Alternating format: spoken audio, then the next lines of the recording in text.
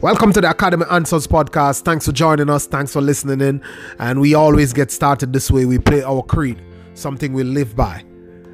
And that is, we don't worry, we work. We don't doubt, we believe. We don't make excuses, we hustle. We don't talk about it, we are about it. We don't follow, we lead.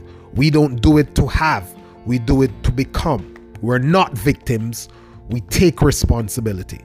We're not suckers, we earn our spot. We're not a statistics. We stand for something. We are not the clay. We are the potters. We design our own lives. Let's jump into the podcast, guys. Hope it can bring you some value today. Let's go in.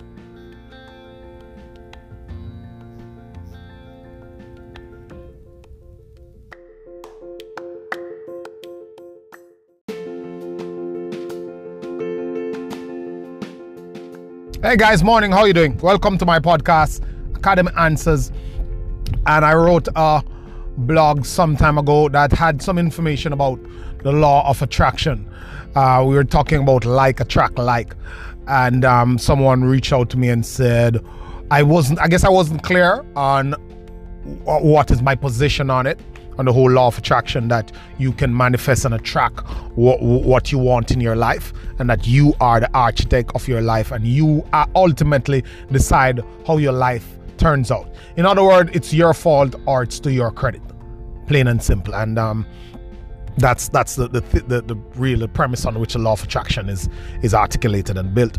But I probably wasn't so very clear, and the person says, what is your take? Like upfront, what is your take on the law of attraction? Well, the law of attraction basically states that if you've never heard of it before, the book The Secret is what put it forward, and many teachers, and it has been very popular in the personal development space for a long time, for years.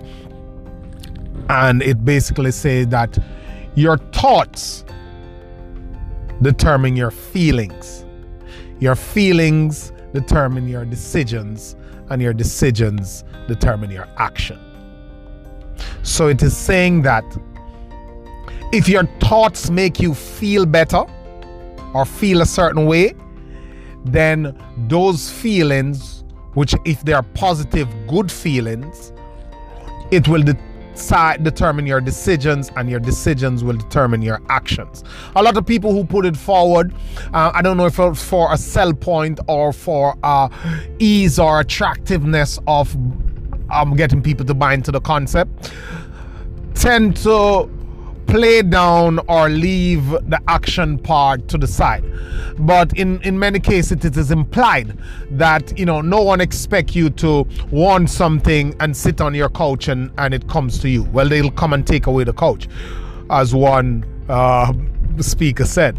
So you have to do something. So the entire idea of the law of attraction is that if you can think in a focused way on something, have those thoughts that is geared towards the things that you want, focus on the outcomes that you want, and it will make you feel better. The idea of feeling is an energy. Feeling, deciding, and doing is an energy. That energy has corresponding like energy out there in the universe, and it is attracted to that energy. So one type of energy will attract the same type of energy. Like attract like, and you will attract the people, things, and circumstances in your world that is likened unto the thoughts and the feelings you have. So if you are sad, depressed, I'm thinking that, this world is gonna end, I don't have money, nothing is working for me, I am not good enough, then you start to attract that in your life, because that's your predominant state. That's the energy. Like, we are all energy. If you're put on the electronic giant microscope, you would see just energy waves. All of this is energy, the universe. That probably is hysterical and deep for some people, but that's reality. And these days, one of the wonderful discovery in the recent decades and century is that science and religion is now agreeing on a lot of stuff. So don't tell me that you're religious and you don't believe in science. If you never believed in science, you wouldn't go to the doctor. That's the first thing. And so that's what it is. It is energy. The universe is energy, and there's a field of energy. And they call it the vibration on which our lives operate, and the energy will attract like energy, and it is connected a lot of times to the reticular activating system, RAS, that I think I did a podcast about. That once your awareness and your mind is heightened about something, the car you want, which is a popular example everybody use because most people can relate. When you want that red Ford or that red Toyota Camry or that red Nissan or that blue Nissan or whatever type of car it is, and you looked at it at the parking lot or you view it online, then the moment you drive out your house, in the process of buying it and in the process of having it, you'll see more of those cars than you have ever seen before.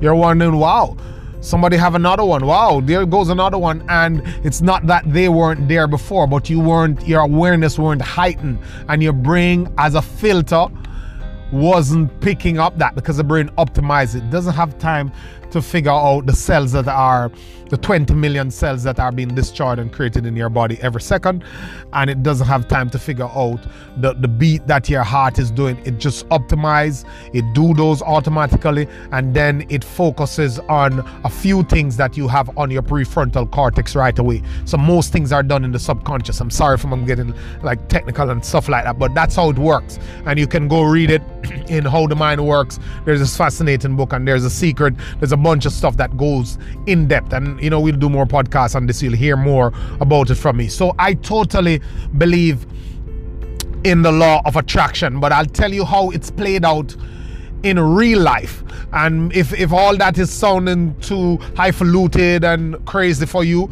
after the break I'll come back and I'll go into basic upfront result and action concepts that can make you probably benefit from the law of attraction while skipping over all that fancy detail and mind working. So I'll take a break for a few words from our sponsors, and I'll be back with you and we'll finish up talking about the practical steps. We'll be right back.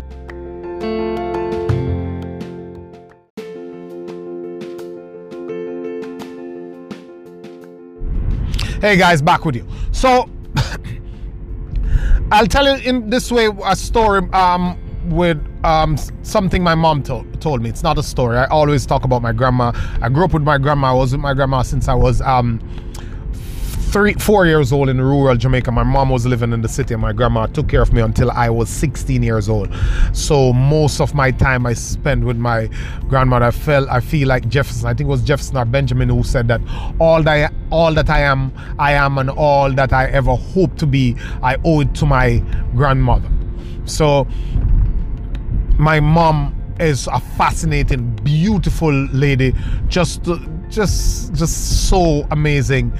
And I've learned a lot of stuff from her. I started living with mom when I went to the city to college at about 16, 17 years old. And I spent about 6 years of my life with mom.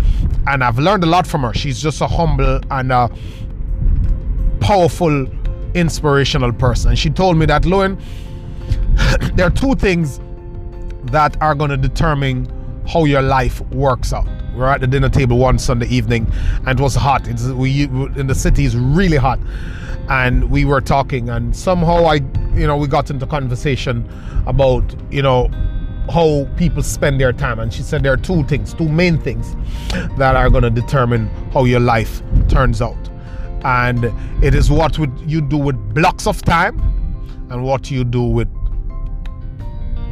chunks of money. What you do with the blocks of time you have, what you do with the chunks of money that you have. And she says that everybody comes into some chunk of money at some point in time, usually once you work, once you have any form of ambition at all. And it says that even if you're not savvy, when you come into that chunk of money, even if you're not savvy enough to come into chunks of money all the time, you will come into some chunk of money. And what you do with that chunk of money and what you do with the chunks of time that you have is going to determine the results that you get. And I'll connect that to the law of attraction. When you attract things in your life, it is what you do with it that's going to determine how your life turns out. And you cannot wish for things to be better and hope for things to be better. Actually, most things get worse.